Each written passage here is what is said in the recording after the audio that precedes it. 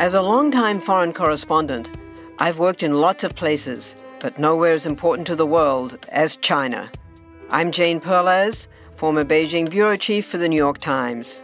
Join me on my new podcast, Face Off, US versus China, where I'll take you behind the scenes in the tumultuous US-China relationship. Find Face Off wherever you get your podcasts.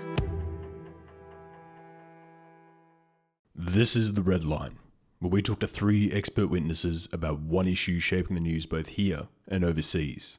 And I'm your host, Michael Hilliard. It's crazy the difference 5 months can make. And here in 2020, 5 months can feel like a lifetime. In February, we did a piece on the Libyan civil war, why people were fighting over it and what was at stake. And I highly recommend you check that out for more of the history of Libya, Gaddafi, and how we got here. When we put that out, Libya was split in two. The west side of the country was controlled by the GNA. The GNA are the UN-recognized government, a replacement to the decades of dictatorship rule under Muammar Gaddafi. They came to power after the Arab Spring of 2011 and held together some authority over the peoples of Libya. Supporting them at the time were the Turkish, the Italians, and to a lesser extent the French, who were playing both sides. In principle, they had the UN support, but in practice, many nations jumped behind their enemy in the east. 1,000 kilometers to the east is the city of Benghazi, capital of the eastern provinces and hub to a lot of the country's oil facilities. From Benghazi rose up an ex-Gaddafi subordinate, Khalifa Haftar, who himself believed he alone should rule all of Libya. Haftar made some very powerful friends in Russia, the Emirates, the Saudis, the French, and a handful of others, all preferring a Haftar-controlled Libya for their own country's purposes. He raised a large army of Libyan tribesmen, Russian mercenaries, Chinese drones, and a whole lot of Syrian fighters, and quickly took control of the east of the country and declared his own government known as the House of Representatives. The GNA were in dismay and shocked by the momentum showed by Haftar, and it began to fall apart. And in the chaos, Haftar pushed his forces westwards, capturing the Libyan oil belt, the fortress city of Sirte, the tribal border of Misrata. Haftar seemed to have military victory after military victory. Even when countries like Russia called in for negotiated settlement, Haftar just brushed them aside and pushed on. City after city fell to the general, and he now occupied the majority of Libya. Haftar had pushed so far in, he now sat his troops on the outer suburb of the country's capital, Tripoli, shelling the town in anticipation of a huge offensive to win the war once and for all. And that's where we left it last time, with Haftar having the wind in his sails and the preparatory artillery bombardments beginning what would be the prelude of the final battle for the future of Libya. But as I said, a lot can change in a few months. The GNA were given a lifeline in the form of huge, last-minute military support by the Turks, and when Haftar made his big push, he was crushed. He lost many of his men, and with it, control of the air as well. The GNA rallied and ejected Haftar by force from the city, going on to take back town after town whilst Haftar was on the run. They captured important towns like Tohuna, Kormas, and then even Misrata. Even with all these nations supporting Haftar, he was still being beaten further and further back, retreating 500 kilometers all the way back to the middle of the country and the fortress city of Sirte. And that's where we sit today. The tables turned and the GNA sitting on the outskirts of a crucial Haftar-controlled city. But with so much blood and treasure spent on the war, many nations don't want to give up on their investments. Moscow, Abu Dhabi, and Cairo have drawn a red line in Sirte and have threatened to take the war to a whole new level if it were to fall. So the question today is, will the GNA make that big push into the city? Will Haftar be able to defend it? And will Moscow, Cairo, and Abu Dhabi make good on their promise to step in personally and throw the GNA back to Tripoli if Sirte was attacked? Well, to answer that, we turn to our first guest. Part 1. Choking on Success. Within Western capitals like Washington, Paris, Berlin, there's been a tradition which has always consisted in playing down the importance, the geostrategic importance of Libya. Jalil Hatchery is a senior research fellow at the Clingendael Institute, specializing in Libya. It's pretty hard to find anyone else in the world who knows more about Libya and its complicated past and present, and we're thrilled to have him back on the show. He joins us today. It's also connected through history to Istanbul or Constantinople, which is effectively the beginning of Asia. It's connected historically also to the Arabian Gulf or the Arabian Peninsula, which is also Western Asia. It has obviously a big African component because it's the easiest passageway into the actual continent. And of course, it's very, very, very close to Europe. I mean, if you look at the distance between Libya and Italy and Malta, it's just a few hundred kilometers. And oil is not the only wealth. You also have iron ore, you have gold, you have diamond, and God knows what else, because Gaddafi has had a history of hiding a lot of the wealth that he was aware of. So, technically you should immediately recognize that it's obviously a super important territory. But yet, from a diplomatic perspective, it was never considered as such. So last time we spoke, Haftar was at the gates of Tripoli, with victory right there in sight. What changed the direction of the war so dramatically as to where it sits today? Yeah, February was a peculiar month, but then again, every month has been peculiar over the last 15 or 16 months. The offensive that Field Marshal Haftar initiated, it was really his personal decision. It wasn't really the plan of his foreign backers. He decided to go forcefully, conduct a frontal assault using a relatively small armed coalition, not known for being very enthusiastic when it comes to fighting far away from home and risking their lives away from home. And he attacked effectively because technically it's an aggression. Even if you could discuss maybe the political opinion of the population inside downtown Tripoli, that's a separate question. But to get into the downtown area of Tripoli, you have to deploy a lot of violence if you're not welcome, and that involves killing people.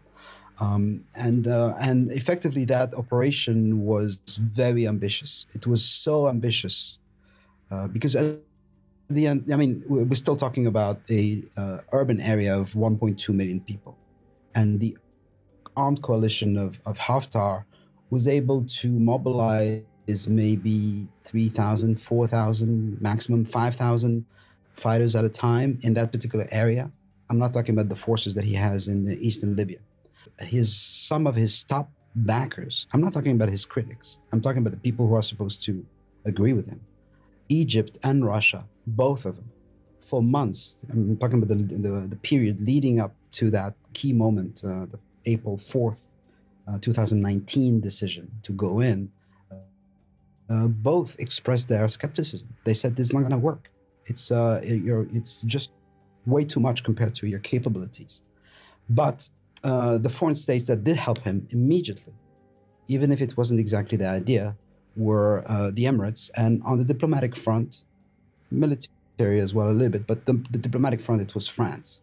And those two are not really in the business of being realistic in terms of measuring the military capabilities, studying the geography, the demography, the political opinion, sociology, all those objective parameters that you study before initiating a war of choice.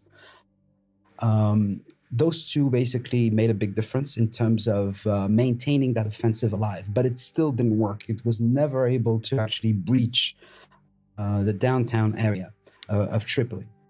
The big factor here a lot of people didn't anticipate is just how effective Turkish support might be.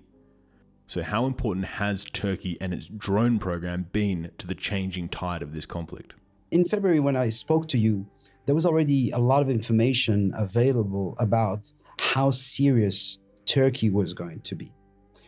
Turkey, as opposed to other meddlers, never made it a secret that it was absolutely hell-bent on intervening in a full-blown manner. It made its plans very public as early as Christmas. And yet, uh, a lot of people, including a big portion of the Turkish population, continue to underestimate Turkey because it's at the end. I mean, it's still an armed forces that has been growing a lot over time from a technological perspective. We all have trouble imagining a country like Turkey possessing an armed drone industry that France wouldn't even dream of, or Britain wouldn't even dream of it. So you have a lot of technological strength that Turkey knew it had. And it, of course, a lot of the reason it decided to go into Libya in such a bold, brazen manner was because it knew it had a few advantages. But the public at large, particularly Western opinion, particularly the Europeans, underestimated Turkey. So the moment we spoke last time in February, there were already signs that Libyans were being trained properly. There was a little bit more coordination. There was some optimistic signs in terms of reviving the fleet of drones that, I would like to remind you, those drones physically were used in 2019, but at a much lower scale. To give you an idea of how swiftly the environment changes, just the software of those armed drones, the Turkish ones, was much better in April compared to February. And in February, it was already much better than in November. So how do you assess a situation where the technological aspect moves so fast? But yet, I still think there was a lot of the skepticism that prevented Europeans from realizing that Turkey was going to prevail. Has to do with the fact that it's a non-Western Islamic country. And people forget that it has a real economy, it has a real industry, it has a real military tradition with a proper doctrine. All those qualities, the backers of Haftar, the principal ones, don't have them. I'm referring to the United Arab Emirates. It's not really a democracy. It doesn't really have an army. It doesn't really have the military experience of Turkey. And maybe it will have an arms industry 15 years from now, 20 years from now, but it doesn't have it. It has to use like some inferior drones bought from China. And it certainly doesn't have the savvy and the comprehensiveness in terms of approach that Turkey was able to display. So, in February, I was already giving some interviews saying we have to be prepared to the scenario where Turkey is able to expel the army of Haftar out of Tripolitania. And when I was saying that, I looked like a goofball. I sounded like a crazy dude. But it turned out to materialize. And the reason I was saying it is because by speaking to the Libyans on the ground, you could see, week from week, that their morale was being beefed up. Not because they were being poetic, it's because they were being trained. They were seeing concrete signs that in terms of artillery, in terms of coordination, in terms of integrating those thousands of Syrian mercenaries that Turkey injected into Libya, who are probably going to stay forever, by the way. I mean, in terms of putting all those pieces together, the Libyans on the ground were giving me a lot of indications that it was actually working out. So as a bit of a refresher, can you take us through each side? And we'll start with the GNA. Who are they and who's supporting the GNA's war effort? It's effectively a very motley, diverse patchwork of forces that were actually bickering and fighting each other before Marshal Haftar showed up. The bottom line is that the GNA is effectively the one in favor of more pluralistic arrangements, more questioning of the old order under Muammar Gaddafi. And I would basically put in that basket, very weird, arcane basket that sometimes, has, as I said earlier, conflicts inside it. But by and large, I would put all the forces, all the political forces that tend to question this idea of a very vertical governance system where you have no freedom. And where do they get their funding from? You see, oil prices were very high in the 2000s. And in 2004, Muammar Gaddafi at the time saw all the various sanctions lifted, which was a nice coincidence because the sanctions, the U.S.-driven sanctions, because of the Lockerbie incident in December 1988, because of that, he was basically under sanctions for roughly a decade. And when all these sanctions were lifted, it corresponded to a time where oil prices kept going higher and higher. And that gave rise to a decade during which Gaddafi, through his iron fist, was able to hold the country without spending a lot. And as a result, saved more than $100 billion. And out of that $100 billion, roughly half is still around.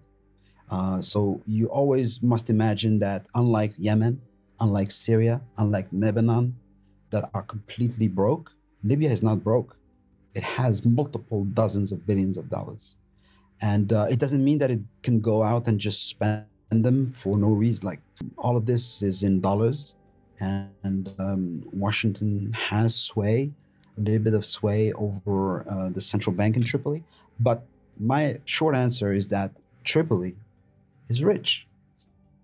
Again, it doesn't mean that it just spends loosely, because this is money that is not going to return. It's even when production and exports are happening, which they are not now since Generate has been blockaded. This is a separate issue. But even when the oil industry of Libya actually operates very well, the country tends to fund itself, but cannot save money anymore. Not like 20 years ago, 15 years ago. But that sweet spot, the years from 2003 to 2010, saw a lot of money being saved, and that chunk of money is still around. And who funds the eastern side, Haftar and his campaign? You have a much bigger role played by the generosity of foreign states, especially when it comes to delivery of weapons. To give you an idea, this year only, roughly 100 cargo planes have landed either in Western Egypt or Eastern Libya for the benefit of the armed coalition of Khalifa Haftar. He has paid for none of it. So we're probably talking about more than $1 billion a year spent in this form of military resources that are sent to Eastern Libya. And that is paid by other people. That's through the kindness of strangers. I'm referring to the Emirates primarily. Want to learn how you can make smarter decisions with your money? Well, I've got the podcast for you. I'm Sean Piles, and I host NerdWallet's Smart Money Podcast. On our show, we help listeners like you make the most of your finances. I sit down with NerdWallet's team of nerds, personal finance experts in credit cards, banking, investing, and more. We answer your real-world money questions and break down the latest personal finance news. The nerds will give you the clarity you need by cutting through the clutter and misinformation in today's world of personal finance. We don't promote get-rich-quick schemes or hype unrealistic side hustles. Instead, we offer practical knowledge that you can apply in your everyday life. You'll learn about strategies to help you build your wealth, invest wisely, shop for financial products, and plan for major life events. And you'll walk away with the confidence you need to ensure that your money is always working as hard as you are. So turn to the nerds to answer your real-world money questions and get insights that can help you make the smartest financial decisions for your life. Listen to NerdWallet's Smart Money Podcast wherever you get your podcasts. So Libya is actually a really interesting battlefield from a general's perspective, because although the country is very large in size, most of the major cities are along the coast. In fact, most of the important battles of this war have all been along one major highway, the one that goes from one side of the country to the other, hugging along the Libyan coast. In my mind, this would alter how you plan the war very drastically, because rather than being able to easily go around the city and just push on into your enemy's rear, it forces you into capturing cities along the highway so you can maintain your supply chain in this one important lifeline of a highway. Would you say that's correct? Yeah, you're right. I mean, everything you said is absolutely correct. It's not densely populated. To give you an idea, just the southwestern province in Libya is 3 times as large as the whole of Syria. And in that area, you have less than 500,000 people. I'm talking about the southwestern province of Libya called the Fezzan. So and this has implications when it comes to military and geostrategic considerations. Sometimes you have a strategic asset and you're trying to hold on to it. And if the enemy is able to push you out, then you lose all of a sudden hundreds and hundreds of kilometers because there's nothing in between and there's nothing to hold on to. That explains why you have very bloody battles like the one that might erupt over the next day or two in Sirte. Because the reason it's important is not because Sirte is tremendously important. It's because, if Haftar loses Sirte, then there's nothing after that until an even more important territory called the Oil Crescent, which is strategic because of all the reasons. So now that the battle lines have reached Sirte, who is defending it? Is it all Libyans, or do they have foreign support in there as well? The vast majority of the work, militarily speaking, that has been done since June 5th. June 5th is the moment when the offensive of Haftar collapsed in the Tripoli area. So since June 5th, all that defense work, if you will, this effort that consists in trying to protect Sirte and making sure that it stays on the side of Haftar, the overwhelming majority of that work was done by the Russians. And what I mean by the Russians, I, of course, refer to the roughly 2,500 Russian mercenaries that are still in Libya. In addition to that, you have to add roughly 1,400 Syrian mercenaries on the side of Haftar and another 3,000 Sudanese mercenaries. And the Sudanese mercenaries are more and more coordinated by Wagner this year, as opposed to Haftar himself. They basically said, we can continue helping you, but we like the Sudanese ability to fight, and we want them under our command. So they basically coordinate the Syrians and the Sudanese, and this is effectively the army that has been doing most of the work, not all. You have native brigades in Sirte. You have also a couple of brigades from Benghazi that actually mobilized and are trying to genuinely help. Now, Turkey is completely capable of going in there. And of course, the GNA itself is also equally convinced that it should try military to grab Sirte.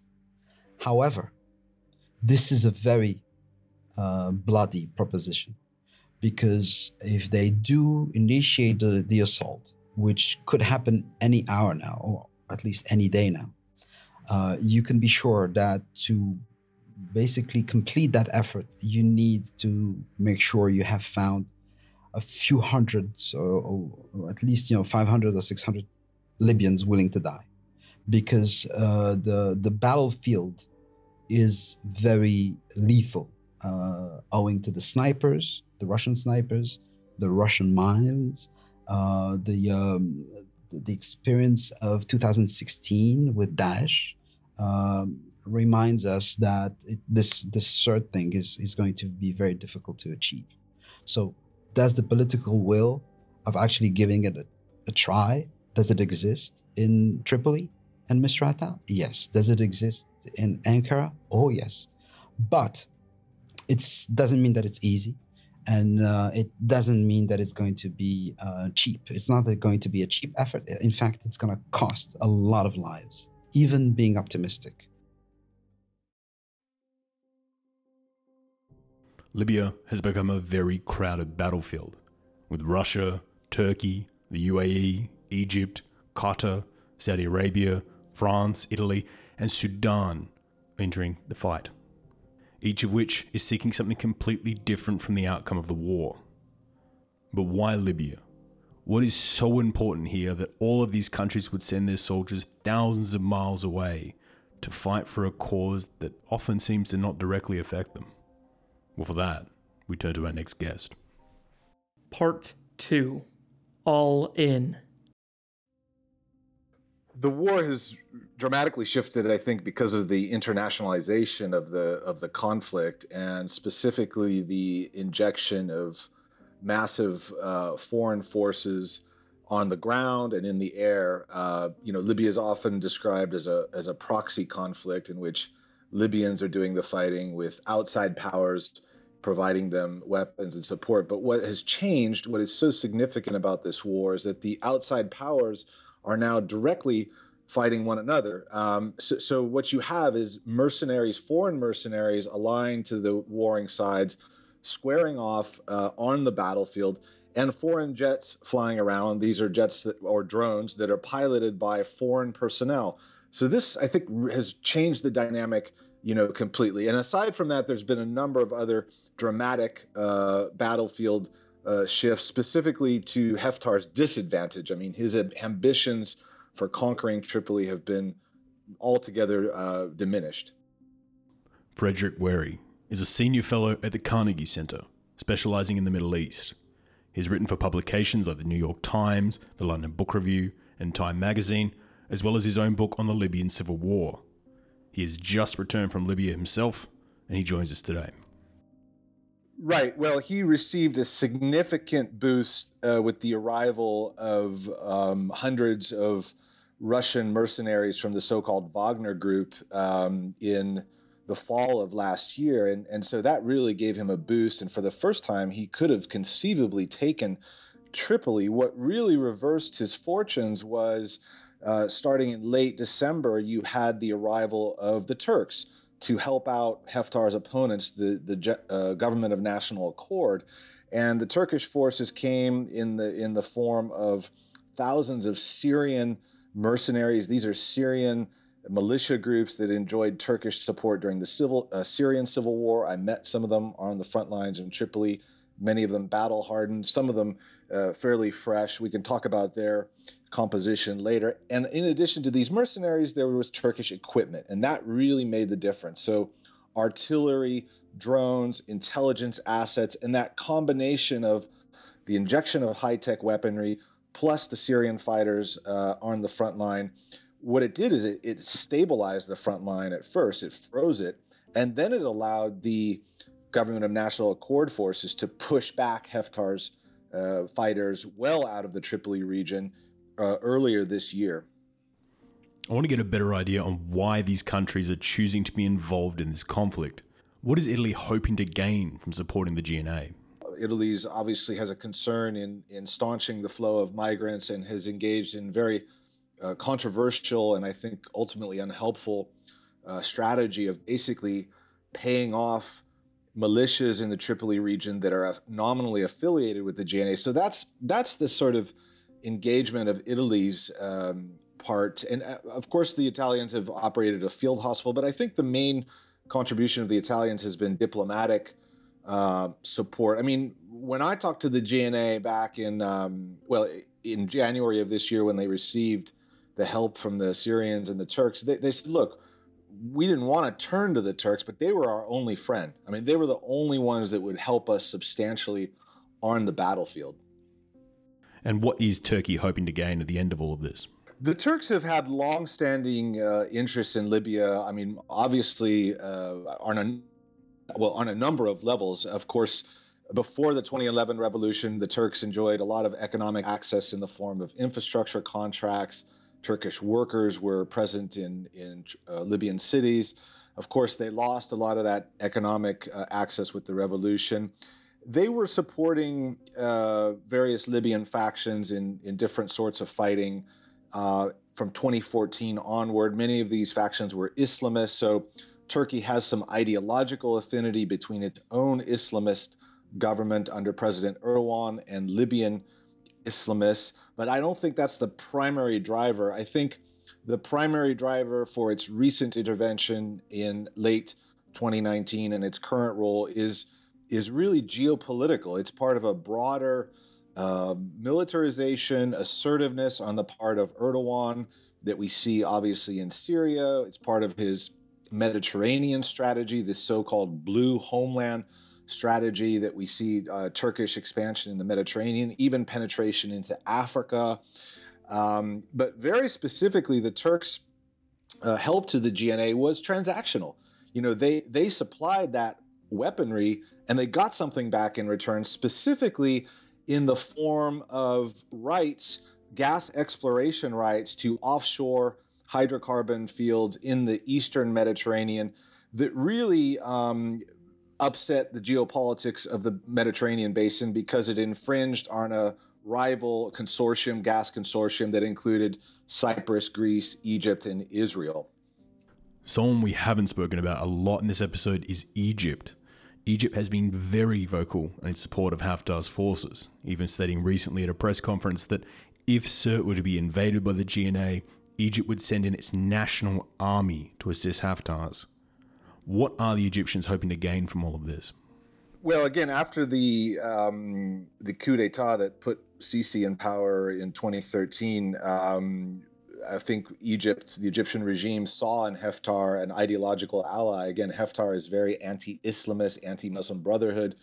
The Egyptians were concerned about Islamists in neighboring Libya. So there's the ideological dimension, the anti-Islamist dimension. But again, Haftar, with his power base in eastern Libya, he has the ability to secure Egypt's border with Libya, which has always been very porous. There's Egyptian concern about that border and as a thoroughfare for arms, jihadists, smugglers. So Haftar was a useful ally on that border to a point, and I want to underscore that.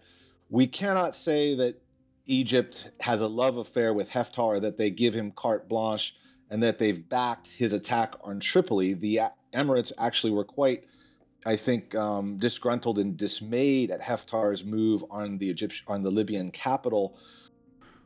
And what about Moscow? What is Putin hoping to gain from a Haftar victory in Libya? The Russians have been cultivating Haftar for quite some time, going back to the 2016, 2017 timeframe where you had a very theatrical visit by Haftar on board a Russian aircraft carrier off the Libyan coast. You had Russian mercenaries helping Haftar in one of his attacks on an eastern oil field in central Libya. And the Russians have been printing fake dinars, banknotes to keep Haftar's government in the east afloat. But again, to a point, the Russians were always very leery and suspicious of Haftar's ability to rule the country, his competence as a military commander. They didn't think very highly of him. And speaking to Russia experts, is that it's pure opportunism. I mean, Russia saw a vacuum. He saw that after the fall of Muammar Gaddafi, the U.S. was disinterested. The Europeans were divided, not entirely engaged. You had this civil war erupt. You had chaos. It was a key opportunity for Russia to come in, stir things up, to try to steer this conflict in a way that a settlement would play to Russia's economic advantage. And I think the economic angle is important in the sense that under the late dictator Muammar Gaddafi, Russia enjoyed, a huge arms market. They had infrastructure contracts. They had, this economic boon in Libya, and of course they lost that.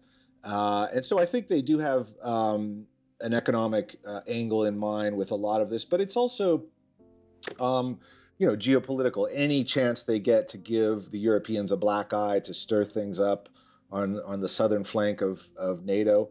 There is a very real fear in the Africa Command, the U.S. Military command responsible for Libya, that Russia's setting up a military infrastructure just south of Europe that will include hardened fighter bases, fourth-generation aircraft, air defense system. Again, this is alarming, but the parallel is often drawn to Syria, that Russia's replicating Syria, its strategy in Syria and Libya. And the two situations are completely different because, first of all, Russia has a long history going back in Syria with engaging the Syrian military. They're full in behind Assad. In no way does President Assad equate to Haftar. Again, as I've just stated, the Russians take a very dim view of Haftar, and they are exploring, other options in Libya. We all know how important it is to keep your eye on the money, and not just your own. To follow trends, track financial situations, follow gains and losses, check out the Yahoo Finance podcast. Every day, we'll give you a quick overview of the latest market and financial news that you need to know. You'll be able to hear about the biggest headlines in the business world in 3 minutes or less, right after markets close. It's perfect to listen to while you make another cup of coffee or work out a new budget. Check it out now. Listen to Yahoo Finance wherever you get your podcasts. That's Yahoo Finance wherever you get your podcasts. So everyone agrees that invading Sirte will take the war to a whole new level and escalate things for both sides. So do you think the Turks will roll the dice on that and push their troops in, or we're going to see just this be the status quo and this is where the war stops? It's going to depend on a lot of factors. I mean, at one level, it's the diplomatic, aspect and the will of the opposing powers, and specifically Turkey, to push forward. It's going to require, heavy boots on the ground, heavy fighting, to go into Sirte. Sirte is a notoriously difficult urban environment. We saw that in the 2011 revolution, the last stages of the revolution. It was the final holdout for pro-Gaddafi forces. Very brutal fighting, a lot of artillery. And then also it was the holdout for the Islamic State and the site of a months-long campaign in 2016. So combat in Sirte is a slog. And I think the GNA, they have to get the right mix of Libyan militias. They have to secure Turkish support. And it's unclear to me, where Turkey has drawn the line with Russia, what kind of backroom deals are being negotiated as we speak. The Turks are also cognizant of the move into across Sirte and what kind of message that will send to Egypt. Egypt has threatened to intervene on its own, although the assessment of a lot of analysts is it won't go very far into eastern Libya. But again, there's a very careful sort of diplomatic dance that is being played out here by these great powers that are backing the Libyan factions. Egypt has threatened to push its troops into Libya and fight alongside Haftar for the Battle of Sirte, but their war record over the last century hasn't been fantastic. Do you think Egypt actually has the ability to turn the tide of the conflict here? Well, again, I don't think they have the capability to project power very far. I think the deployment of troops would be a token deployment to send a signal, to establish some notional deterrence, possibly to play out domestically for Sisi, to show that he's taking this on. But again, you're right, the Egyptian military doesn't have a great track record. When the Egyptian military has in fact intervened in Libya in 2014, it was very brief, one-off airstrikes, a few special operations raids. So I think I'm leery of taking Sisi's warning seriously. I think it would be to establish some sort of line, and I think the Turks again would respect that. The Turks do not want to conquer the whole country. They don't want to inflame things. They don't want to see the country break into two parts. The Turks actually have incentives to reach some sort of deal with Egypt that would be mutually beneficial to both. So again, these are all, I think, factors that mitigate against a real clash between these two sides. With Turkey being a member of NATO and Russia on the other side of this conflict, this thing could pretty easily slide out of control here. Do you think Moscow or Ankara would allow this to escalate into other tension points between the two, or just keep it compartmentalized to Libya? No, that's a great question, and I just don't know. My sense is they've compartmentalized it, but they're also leery of directly engaging each other on the Libyan battlefield. So far, I mean, I think there have been instances where for instance, I mean, some Syrian mercenaries that were supported by Turkey said they killed some Russian snipers. They told me that. I mean, there's been some one-offs, and there were recently some Turkish airstrikes on Russian positions, but a huge, massive, head-to-head conflict between the Russians and Turkish forces. I just think there are larger geopolitical stakes for both that they would not want to jeopardize. I mean, the Russians need the Turks as allies for various economic and strategic reasons. So again, it's a careful dance. For instance, when the Turks, Turkish-backed GNA forces swept out of the Tripoli region and were pushing back Haftar's forces. The Wagner forces, withdrew as well, and in a way that seemed to indicate there was some sort of deal where the Turkish drone would not target those retreating Wagner forces. So again, it speaks to that very delicate relationship between Ankara and Moscow. Well, now turning back over to the United States, who are notably absent from this conflict, why do you think the Trump administration is so eager to stay out of this one? Well, there's always been a reticence. It goes actually back to the overthrow of Muammar Gaddafi in 2011, where, the policy of the Obama administration is like, look, we provided the assets for the NATO-led operation, but the what comes after needs to be owned by the Libyans, by the United Nations, by the Europeans. And of course, that strategy or assumption fell through and Libya descended into chaos. And then, of course, you had the tragic 2012 Benghazi attack, which made Libya politically radioactive in Washington. And then just the broader sense that, this is a European problem, given Libya's geographic proximity. Of course, this changes a bit with the arrival of the Trump administration because Trump is influenced by President Sisi of Egypt and by the Emirates, especially on the sort of anti-Islamist angle. And there's that famous phone call that Trump made to Haftar in April 2019. And then, of course, the phone call between then National Security Advisor John Bolton and Haftar, in which Bolton essentially gave Haftar the green light for his operation. Now, that's been dialed back a bit. Why?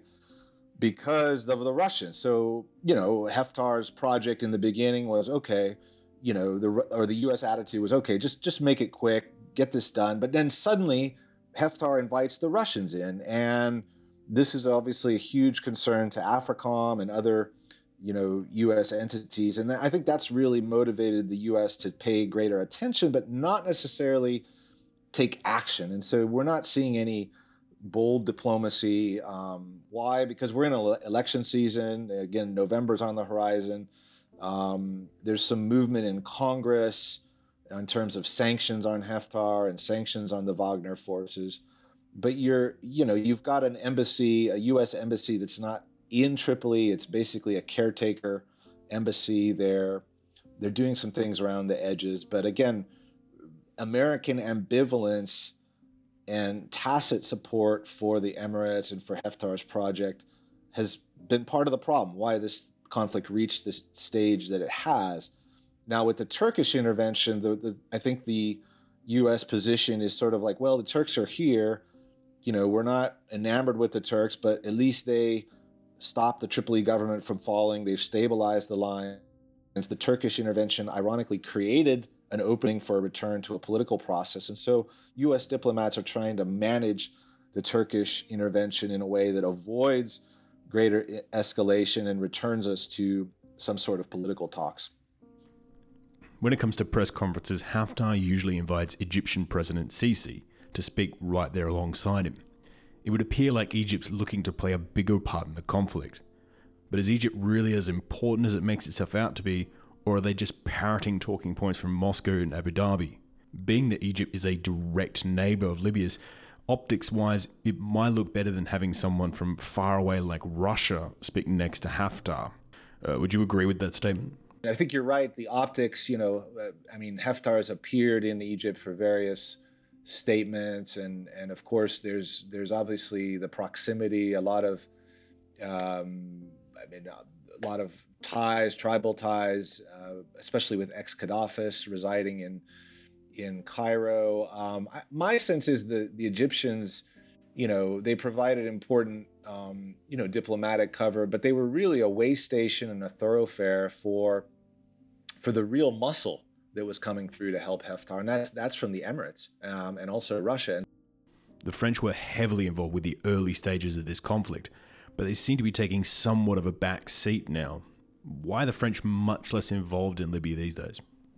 Multiple reasons. Again, the French, at least notionally, supported the UN-backed government in Tripoli, but clandestinely and increasingly overtly, they've been supporting Haftar. And when Haftar was waging war against Islamists in Benghazi around the 2016 timeframe, the French gave him covert intelligence support with advisors. Some of them were actually killed supporting him. And so the French have always played a double-faced game.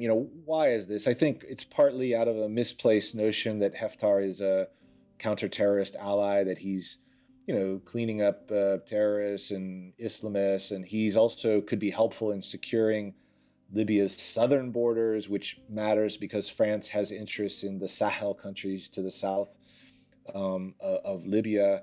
This differs from the U.S. position, where the U.S., when Haftar comes on the scene in 2014, is in Benghazi, the U.S. is saying, look, Haftar is going after some bad guys, but he's also going after broader political opponents, Islamists that we don't qualify as or count as terrorists. And moreover, Haftar is not part of the government. So the position of the Obama administration is we're not giving him active aid unless he subordinates himself to the government. And the French never had those reservations. So they were always backing Haftar.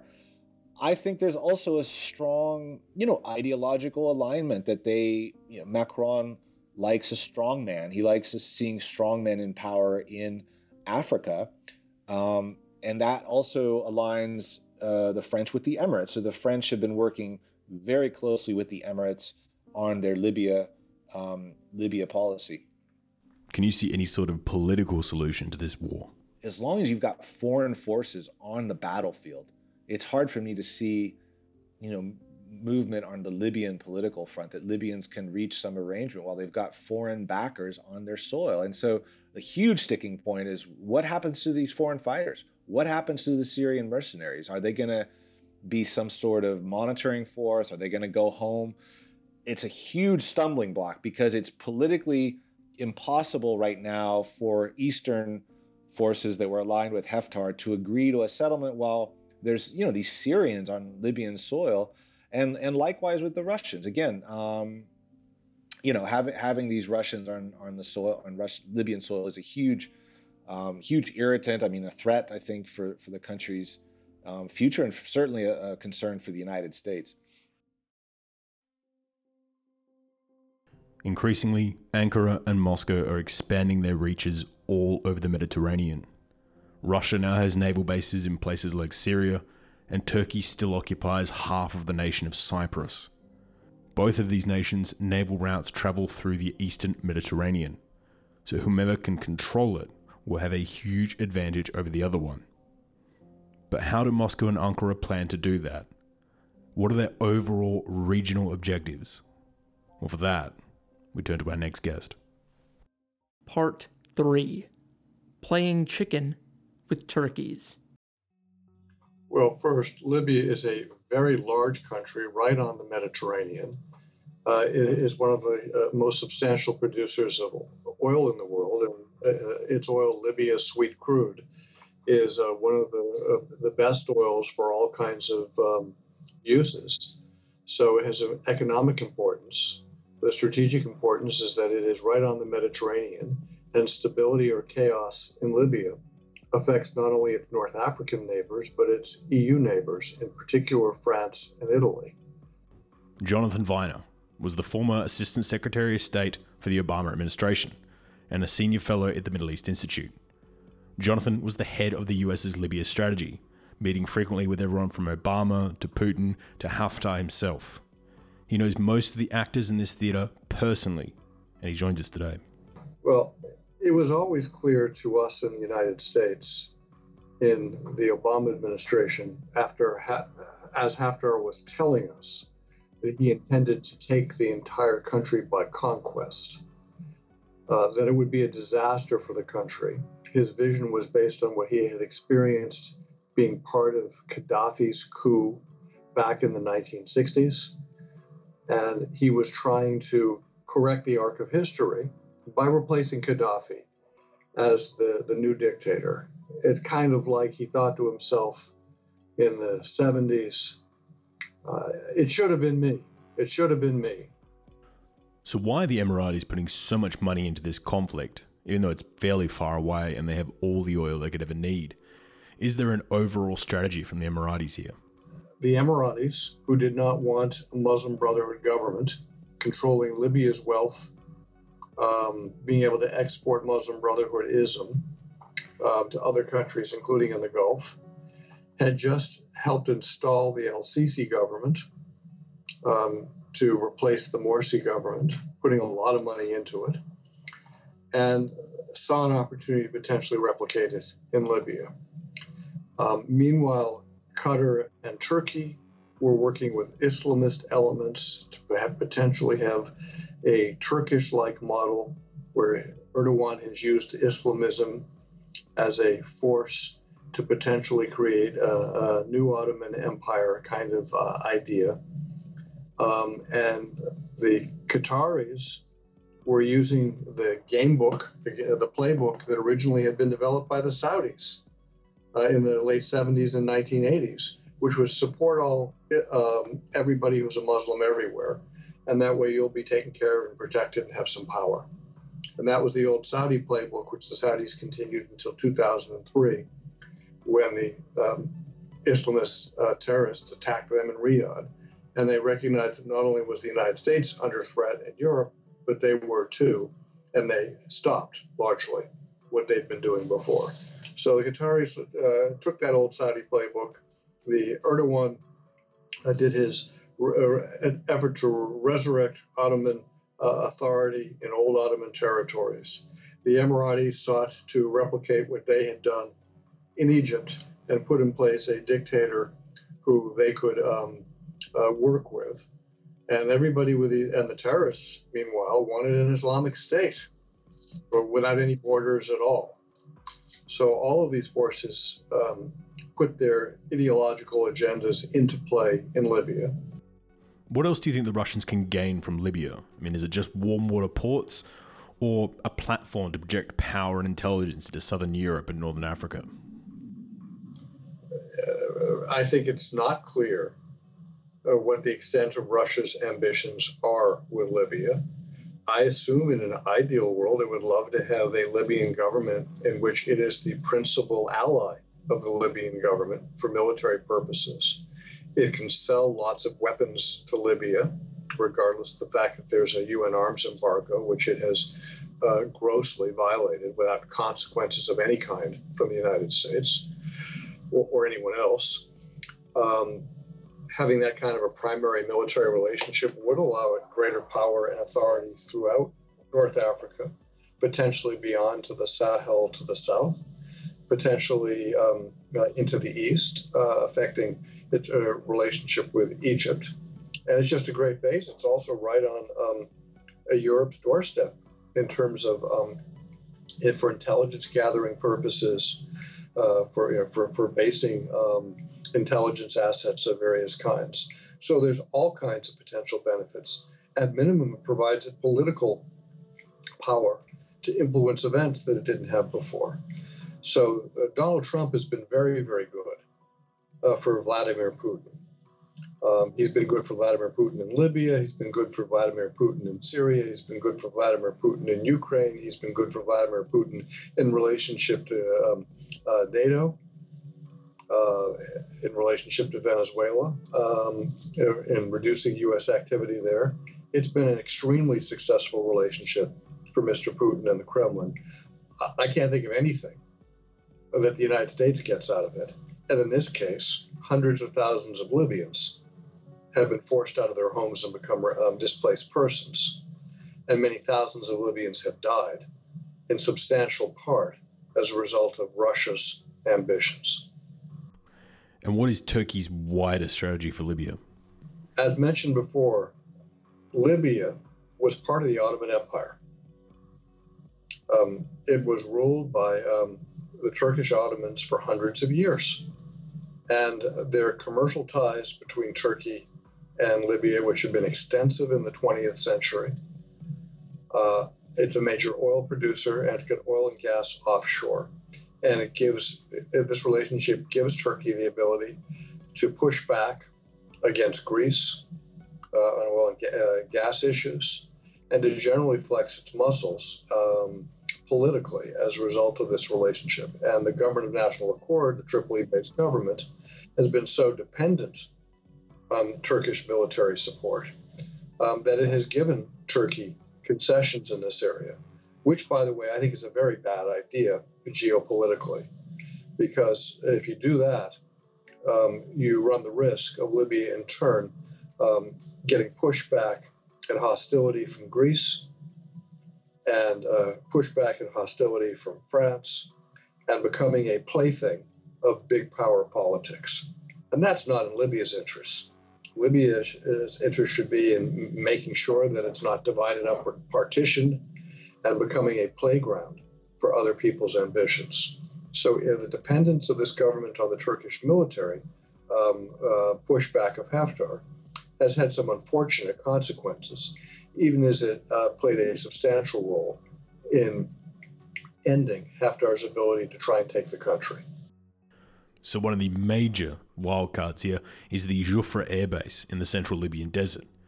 The base is located behind where the front line sits today, but way out in the desert, and is currently occupied by large amounts of Russian anti-aircraft missile batteries, Wagner soldiers, Russian personnel, as well as up to 30 Gen 4 MiG-29 fighters. Far more advanced than anything currently fighting in the battle. Right now, Russia is keeping its powder dry, and Jufra hasn't really been used to its full potential. But if Sirte is attacked, the Russians may deploy their lethal forces from Jufra, attacking Turkish bases and ports. If the Turks were to go for the first strike here, it will eliminate a threat to their rear areas, but it will mean killing Russian soldiers and pilots in the open. Do you think Turkey will shore up their lines and attack the Jufra airbase, eliminating Moscow's air power, or prioritize a better relationship with Moscow for negotiations on other theaters? Well, Ankara and Moscow have many different interests with one another, certainly including Turkey's border with Syria. Their ability to work out arrangements that both countries can live with, or to inflict misery on one another, should be evident to both countries. I know that Mr. Erdogan and Mr. Putin talk frequently. It's constantly reported that they've just had another conversation or meeting. What takes place in those meetings, I don't know. But I think they both know a lot about one another's interests and intentions. And there may be some interest there in maintaining primary roles with their respective clients in Libya. In my personal opinion, it's not in the interest of any Libyan to have Turkey and Russia divide up the country. If a push on Sirte was successful and it was captured militarily, there's not much after that down the highway before you reach the Haftar's capital in Benghazi. Do you think Haftar's troops would likely hold out to the end or fade away once Sirte fell, knowing that Benghazi would likely be doomed? Well, if the government of national accord took Sirte militarily, it would raise the question about the governance of Benghazi. Benghazi is now being run more or less as a military dictatorship. Haftar told me the way in which government was going to work in any territory he controlled was he would put military governors in charge of the city and let the civilians run education and healthcare and that kind of thing, and get rid of all of Libya's politicians until Libya was ready for democracy at some future year, at which time Haftar would retire back to his barracks. That's what Haftar told me was his vision. People have told me that's how Benghazi's been working. Cairo has once again found itself on the side of Russia. Do you think that's just a friendship of convenience or an old relic from the Cold War? And would Egypt maybe be better off siding with Turkey for a more stable Middle Eastern region? Well, if Turkey and Egypt could improve their relationship, that would be good for everybody, because the mutual hostility between those countries is a barrier to broader stability in the region. There's no reason for Egypt to feel threatened by Turkey or vice versa. They both have had strong militaries over a long period of time. Turkey is in some sense under Erdogan Islamist. I personally believe that's unfortunate. It's a negative. I think that Erdogan has not behaved in a particularly democratic fashion. He is an authoritarian leader who has used religion to move Turkey away from the secularism that was adopted under Ataturk and which moved the country ahead for decades. And can you see any sort of peaceful solution to this conflict? Turkey's engagement and getting Haftar's forces defeated has had negative consequences in pushing a negative Greek response to Turkey's ambitions and a negative French response, and threatening the risk of potential partition, which would be also catastrophic. Libya's oil doesn't line up with east and west and south. It traverses all three regions. It traverses the number of provinces that are in Libya, which is not just the three regions, different numbers depending on which period you use of provinces. You can't neatly divide the country up. That's not going to work. I don't think Libyans want it. Maybe some of the politicians do, but it won't work. So what has to happen now is Egypt, the Emirates, Russia, Turkey, and France, all need to step back, Saudi Arabia, Jordan, from the idea that they can pick who's going to be the leader of Libyan's government or what kind of government Libya is going to have. There need to be Libyan to Libyan discussions which involve compromise over how wealth is shared and how national institutions are built or rebuilt, how you foster the maximum amount of oil development and export to fund the basics for every Libyan, to put money in every Libyan's pocket, and to provide resources to every Libyan city so they can provide services to ordinary Libyans. If you do that, you're giving every Libyan a stake in the country and continued stability and the production of oil, and you're giving a stake to every city in the country, every region of the country at a local level, that unity and an agreed upon set of political and economic compromises provides benefits to them, and that nobody's telling them what to do, nobody at home and nobody overseas. Rather, there's a common agreement on sharing the national wealth with the entire country on a per capita basis. For the Russians, Libya can give them a lot of things. For one, a warm water port on the southern Mediterranean, allowing a port either side of the crucial Suez Canal. It will give them control of the second biggest migrant jumping off point into Europe. A weapon that wielded correctly will permit them to increase migrant flows into Europe and stoke racial tensions in the EU by boosting the platforms of far-right, almost always pro-Russia, anti-EU parties. Parties that coincidentally quite often have breaking up the EU as part of their policy platform. It would also give the Russians more clout with its major financial partners in the UAE and a jumping off point for further projections into Algeria, Tunisia, and the Greater Sahel, all nations where France's once iron grip is slowly slipping away. For the Turks, it brings back what was once an incredibly important jewel in the Ottoman crown. It provides them naval bases to accompany the ones in northern Cyprus, and hopefully the ability to be a major naval player in the east of the Mediterranean. Rather than feeling trapped in by the Greeks and the Italians, this may turn the tables on that. It also earns them amazing oil and gas deals, and a possible renegotiation of the Turkish EEZ. Resources Turkey will desperately need to power its projected growth over the next few decades. Most of all, it gives them clout, as a regional power who can project over vast distances. Nations in Africa and the Middle East now look at Turkey as possibly a powerful ally to cozy up to. We don't know who the winner of all this will be. We may do another episode in another 5 months' time with the tide once again turned. All we can be sure of, though, is that the losers of this war will be the average Libyan citizens, who have suffered through almost a decade of brutal civil wars, terrorist uprisings, and foreign interventions. Tripoli was once one of the greatest cities in Africa, and hopefully, we will eventually see those days return. Thank you so much to everyone who tuned in this week. I do highly recommend you go back and check out our earlier piece on the Libyan civil war from February. We go back through a lot more of the history, Gaddafi, the Arab Spring, and how the war kicked off. Jalel and Jonathan were both part of that episode, and were some of the first to point out that the tide could turn. But if you want to help out the show even more, you can donate to our Patreon at www.theredlinepodcast.com. Every dollar we get goes straight back into the show to write transcripts, fund editing, chase bigger stories, and hopefully eventually turn these episodes into video documentaries as well. Every dollar really helps. And personally, I thank each and every person who has already donated to the show. You are what makes this possible. You can also support the show by liking, subscribing, and sharing the podcast on social media, or following us on Twitter on @TheRedLinePod. You can also find me on Twitter at MikeHilliottOz. A huge thanks to all of our guests this week. You can find Jalel on Twitter at JMJalel_H. He is always sharing some of the most up-to-date data on Libya.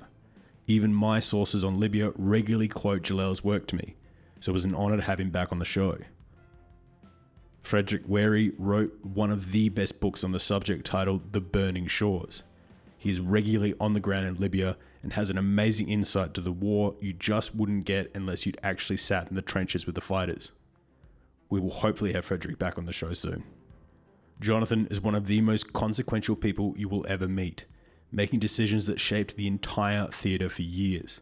He knows the personalities of everyone involved, and that is something you almost never get to hear of. We were incredibly happy to have him back on the program, and you can find him on Twitter at Jonathan M. Viner. Another big thanks goes out to our second editor, Joe, who helps us clean up the audio to sound as good as it does. His work has been absolutely amazing so far, and we're very happy to have him on. We also can't forget about Mark, who provides the additional vocals for these episodes. Mark has been one of the earliest supporters of the show, and we are forever grateful for his immense help. We'll be back next week with another international episode. But for now, thank you and good night.